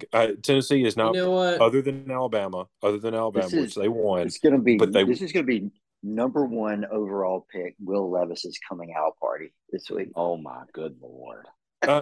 Look, how disappointing would this be for Tennessee if they lost the week before their game of the century? It would be perfect Tennessee. They are primed for this. I don't care how disappointing it is for them. I will be in College Station and I will be buying shots for everybody. I would love it. Nick, I hope you're right. I hope they blow them out and then they get drugged next week in Athens. Oh, I hope all those people paying $700 for a ticket, I hope they lose by 60 in Athens. You also talk about making you root for Georgia. I'm barking at people next week. I'm going to be blaring Corey Smith all next week. Also, keep in mind that Kentucky views their only real loss as Ole Miss because Levis wasn't there for that South Carolina win or loss or whatever. So, I don't know that this is – and Kentucky's not going to be scared of Tennessee. Remember, they went down to Florida and won back when Florida still thought they were good. So, played in tough environments. This is an interesting game to me. Don't get me wrong. If I had to pick it, all jokes aside, I would pick Tennessee to cover. But if you told me that Kentucky had the ball in the fourth quarter with a chance to win and maybe blew it like they did against Ole Miss, I wouldn't be floored. I don't know that Tennessee's 4 touchdowns better than Ole Miss or 3 touchdowns better than Ole Miss. Maybe they are. I think that's a different matchup for a different day. But Tennessee has not played a team other than Alabama with the capability of running the football like Rodriguez has. LSU? And this is another thing that absolutely not LSU. And here's one more thing to consider. Mark Stoops drains the clock, so it's not as if they're gonna have the ball a lot. If Kentucky can get 3 first downs in a row on you, half the quarter's gone. Ole Miss saw that. Mm-hmm. And so it's you better score from far. Early and often if you're going to cover a 2-score spread like this. I just like Stoops as this is what Stoops lives for. This role, right? This game. This is what Stoops lives for. Big dog on the road. Especially with Tennessee gave him bulletin board material this week when the AD was talking about uniforms and how they want to do classic uniforms for big games, big rivalry games. Yeah. And then the day after he says that they bring out the black unis. Yeah. Which look terrible, by the way. I thought about this. Stoops, when you play him or Kentucky, they're the closest thing schematically from an operation standpoint that you play that college football sees or the SEC sees to the NFL, meaning they huddle, they get up to the line of scrimmage, they run the clock down to 2 seconds, snap the ball, they gain 4 yards, they huddle right back up. They do it again. Yeah. Do it again. And the next thing you know, you get the ball back at 7:30 left in the first quarter. Man, when Ole Miss gets the ball, it's open and drive, they'll go 80 yards and be kicking the extra point with 13-12 left in the first quarter. Yeah, right. Kentucky's not made it to the 40-yard line at that point. Yeah, Nick. I'm interested in the game. I mean, Kentucky blew their ass out in Knoxville in 2020. So it's going to be an interesting deal. It's just hard for me to believe. I know this offense is kind of like a cheat coding in college. It's the old Baylor offense. We saw it firsthand with Matt Corral. It's really effective when you have great players. Tennessee has great players. They do. Not arguing any of that. But at some point, right? At some point, they're going to have a flat game. They're just not going to play at an elite level every game. Yeah. And if it's not the week before the Georgia game, I just don't know when else it would be. It just feels like even LSU in 2019 did that. They went to Auburn. They almost lost at Auburn. Yeah, that's correct. It was the Auburn game, and Auburn wasn't any good that year. No, but it was like a 3-point game or something, right? I mean, yes. LSU escaped that game at Auburn. I just feel like if this is it, this is the week. Tennessee has Georgia circled. It will be the biggest game in Tennessee football history, or at least in the last 20, 30 years, whatever. If they win this week, they all know it. Their media knows it. Their players know it. Their coaches know it. It's really easy to overlook little old Kentucky coming off of a bye with a pretty talented team. I think we agree here. I don't know that Kentucky wins outright or even threatens to win outright. I'm just 13 points, 12.5 points. That's a lot of points against a competent team. I think that's it though. I like it. I love picks like this. Yeah, I think that's a great point, Austin, about how they're gonna stumble at some point, because I do think Tennessee is really good, but I don't know if they're elite yet. And I could be wrong. Maybe this is their year. Maybe this is the perfect storm. They got the older, experienced quarterback, and they're clicking on all cylinders. Cedric Tillman's back this week at receiver. But yeah, I mean, I saw back but limited, by the way. So I think he is back. I think he's going to be on a pitch count. But yeah, I mean, I think you're right with this is the game that Stoops lives for. He is going to have all kinds of stuff cooked up, and this is a game we talk about weird games for Ole Miss with Vandy and Auburn.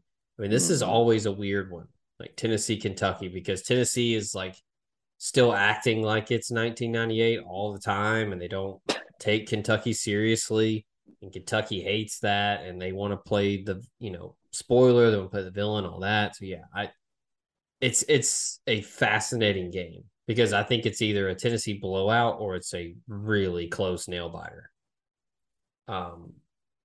Yeah, there's no scenario where Kentucky blows out Tennessee. No, I don't know if there's a scenario where Kentucky blows anybody out, to be honest with you. Right. Tennessee will be a hard team to blow out too. I mean, by anybody in the country, because of that offense. I mean, they will be in the game with a chance for a backdoor against everybody. You say that. Excellent segue to my final lock here. Talking about the Bluegrass State and teams that Kentucky could potentially blow out. I am going to take Dave Clawson. Zach. And the Clawfence. They're not in the dash, but I'm taking them anyway. -3.5 against Louisville.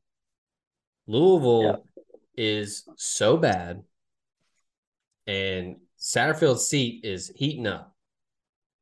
And I think, keep in mind, this is the same Louisville defense that was just torched by a Florida State backup quarterback. And Boston College, who has the worst offense in the ACC. I mean, I don't care that Louisville is coming off wins against Virginia and Pitt. It does not matter. Sam Hartman is just rejuvenated this team. I love Wake Forest in this spot. I don't care that it's on the road. I don't think it matters. They're 6-1 against the spread this year. That's tied for the second best cover percentage in the FBS. They've covered each of their last 3 road games. I think like Dave Clawson doesn't get talked enough as a great coach. I don't think people give him enough credit. I know he's at a small school up there in the Piedmont, North Carolina. But I love them in this spot. I mean, they're quietly a top 10 team right now. I think people forget that. Like they are in the top 10. Yeah. I just think Louisville's just reeling. Even though they're coming off wins, I think they're just sputtering to the finish line. It was a pretty fraudulent win last week against Pitt. I think they were +4 in turnovers on the game, including a scoop and score fumble. So their offense actually only put up like 17 points, and some of that was aided again by turnovers. So again, turnovers are part of the game, but you just can't count on that. You can't rely on that game to game. So their offense is struggling right now. Wake's offense is not. I mean, they are rolling.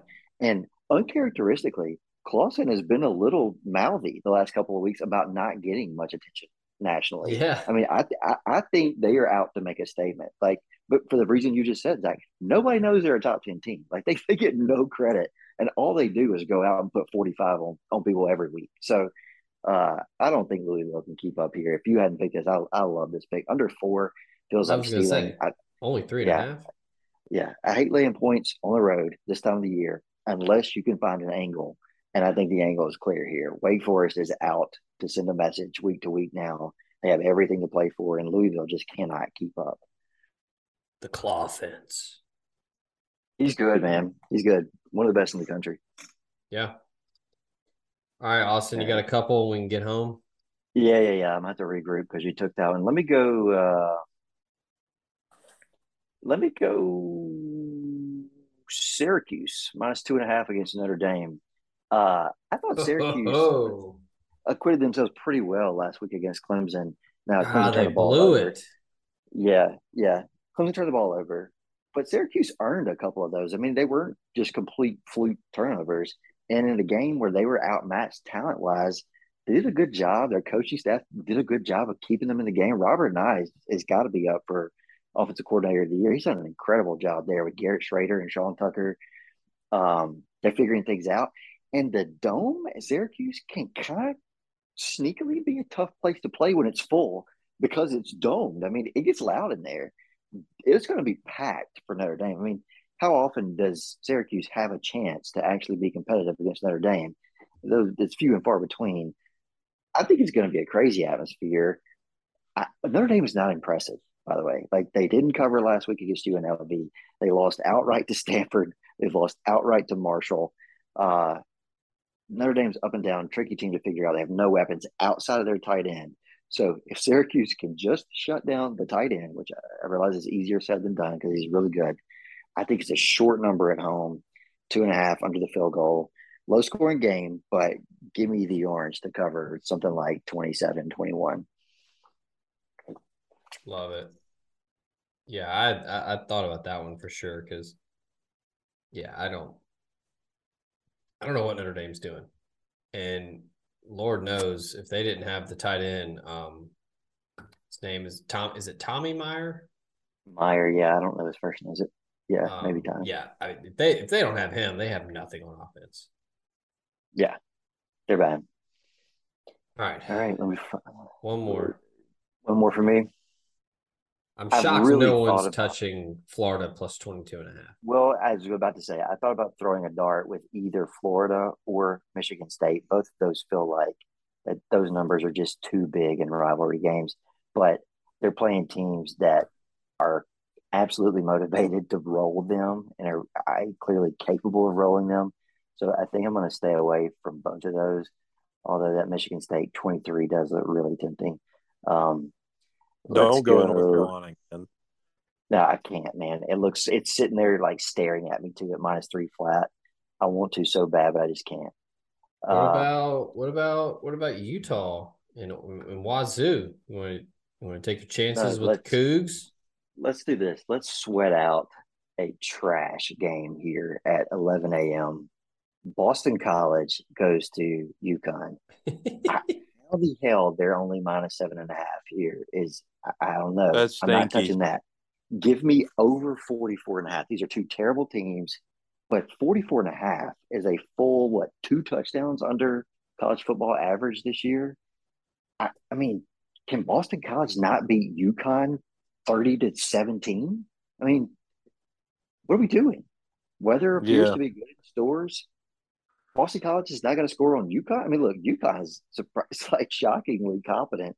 Jim Mora has those guys playing pretty well. I think they can get into the upper teens here, maybe 20. Surely Boston College can give me 28. Yeah. I mean, 44.5. I mean, come on. I mean, they scored 34 on Louisville, but they do average less than 20 points a game, both schools. Yeah, so Boston College has been dealing with injuries throughout the year that they've shuffled. I think they've played like I can't remember the number, but a crazy combination of offensive linemen this year due to injuries. And I think Jurkovec, their quarterback, was actually banged up at the beginning of the year. So they're getting healthy, and they will have the best player on the field in Zay Flowers. Zay Flowers is an NFL receiver for Boston College. So just throw the ball to Zay every play, and let's go over the total by yourself, Boston College. Like put up 45 so I don't have to worry about it. But I think I can trust UConn here to get 3 TDs. If I just get 3 TDs, I think I'll feel fine about it. Yeah, come on. All right. So, is there not a line for the Louisville James Madison game? The who? Wait, the who James Madison? Louisville James. Oh, that's 2 weeks. Never mind. Sorry. Are you going to take the Dukes? Depending. Yeah, probably. Dude, they're good. Yeah, they are. A little slide the last couple of weeks, but they could beat an absolute. Well, they've had like a fairly tough schedule. You know, they blew out Middle, beat Norfolk, but then they beat App State, and that's when App State had just come off the win against Troy and A&M. But they've also had they played Georgia Southern and got beaten. Georgia Southern, I guess I'm thinking Georgia State, but they did lose. But then they've got Louisville, Old Dominion, Georgia State, and Coastal to end the year. Like that's all good football. I would watch every one of those games. Man, the Sun Belt is spicy. That's a good conference. Yeah, it is so good. I don't know how anybody from that. I think that they stack up well with the ACC. To be honest with you, seriously. The ACC or the AAC? Both. Okay. If you want to, I mean, really, other than like obvious top heavy teams like Clemson, but I mean, are you going to take Duke over JMU? I mean, hell, ODU beat Virginia Tech this year, right? That's right. Should have beaten Virginia. Yeah. They lost at the last second field goal. Old dirty. All right. Week 9. I like this board. This is looking good. Outside of Nick picking Tennessee to cover, I like this board.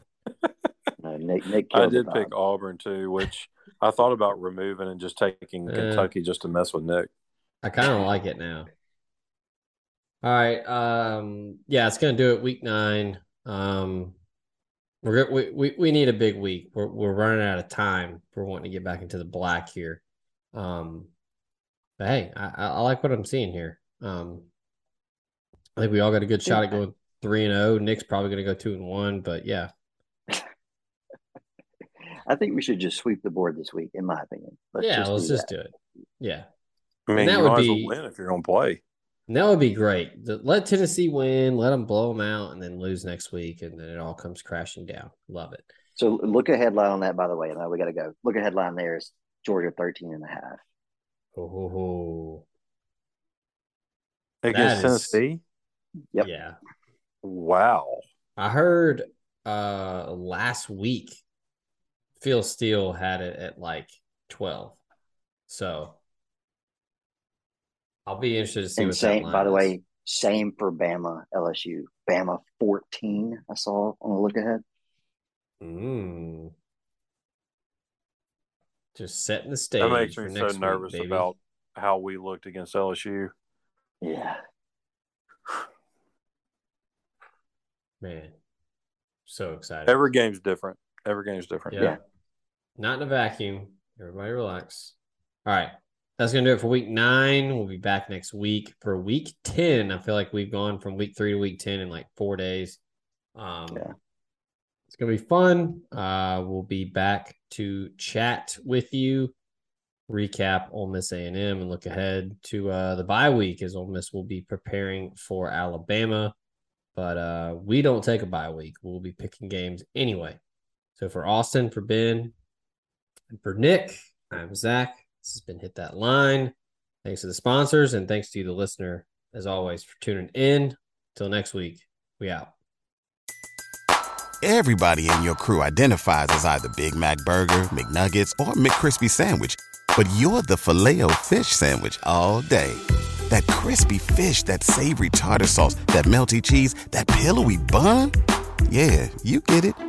Every time. And if you love the Filet-O-Fish, right now you can catch 2 of the classics you love for just $6. Limited time only. Price and participation may vary. Cannot be combined with any other offer. Single item at regular price. Ba-da-ba-ba-ba.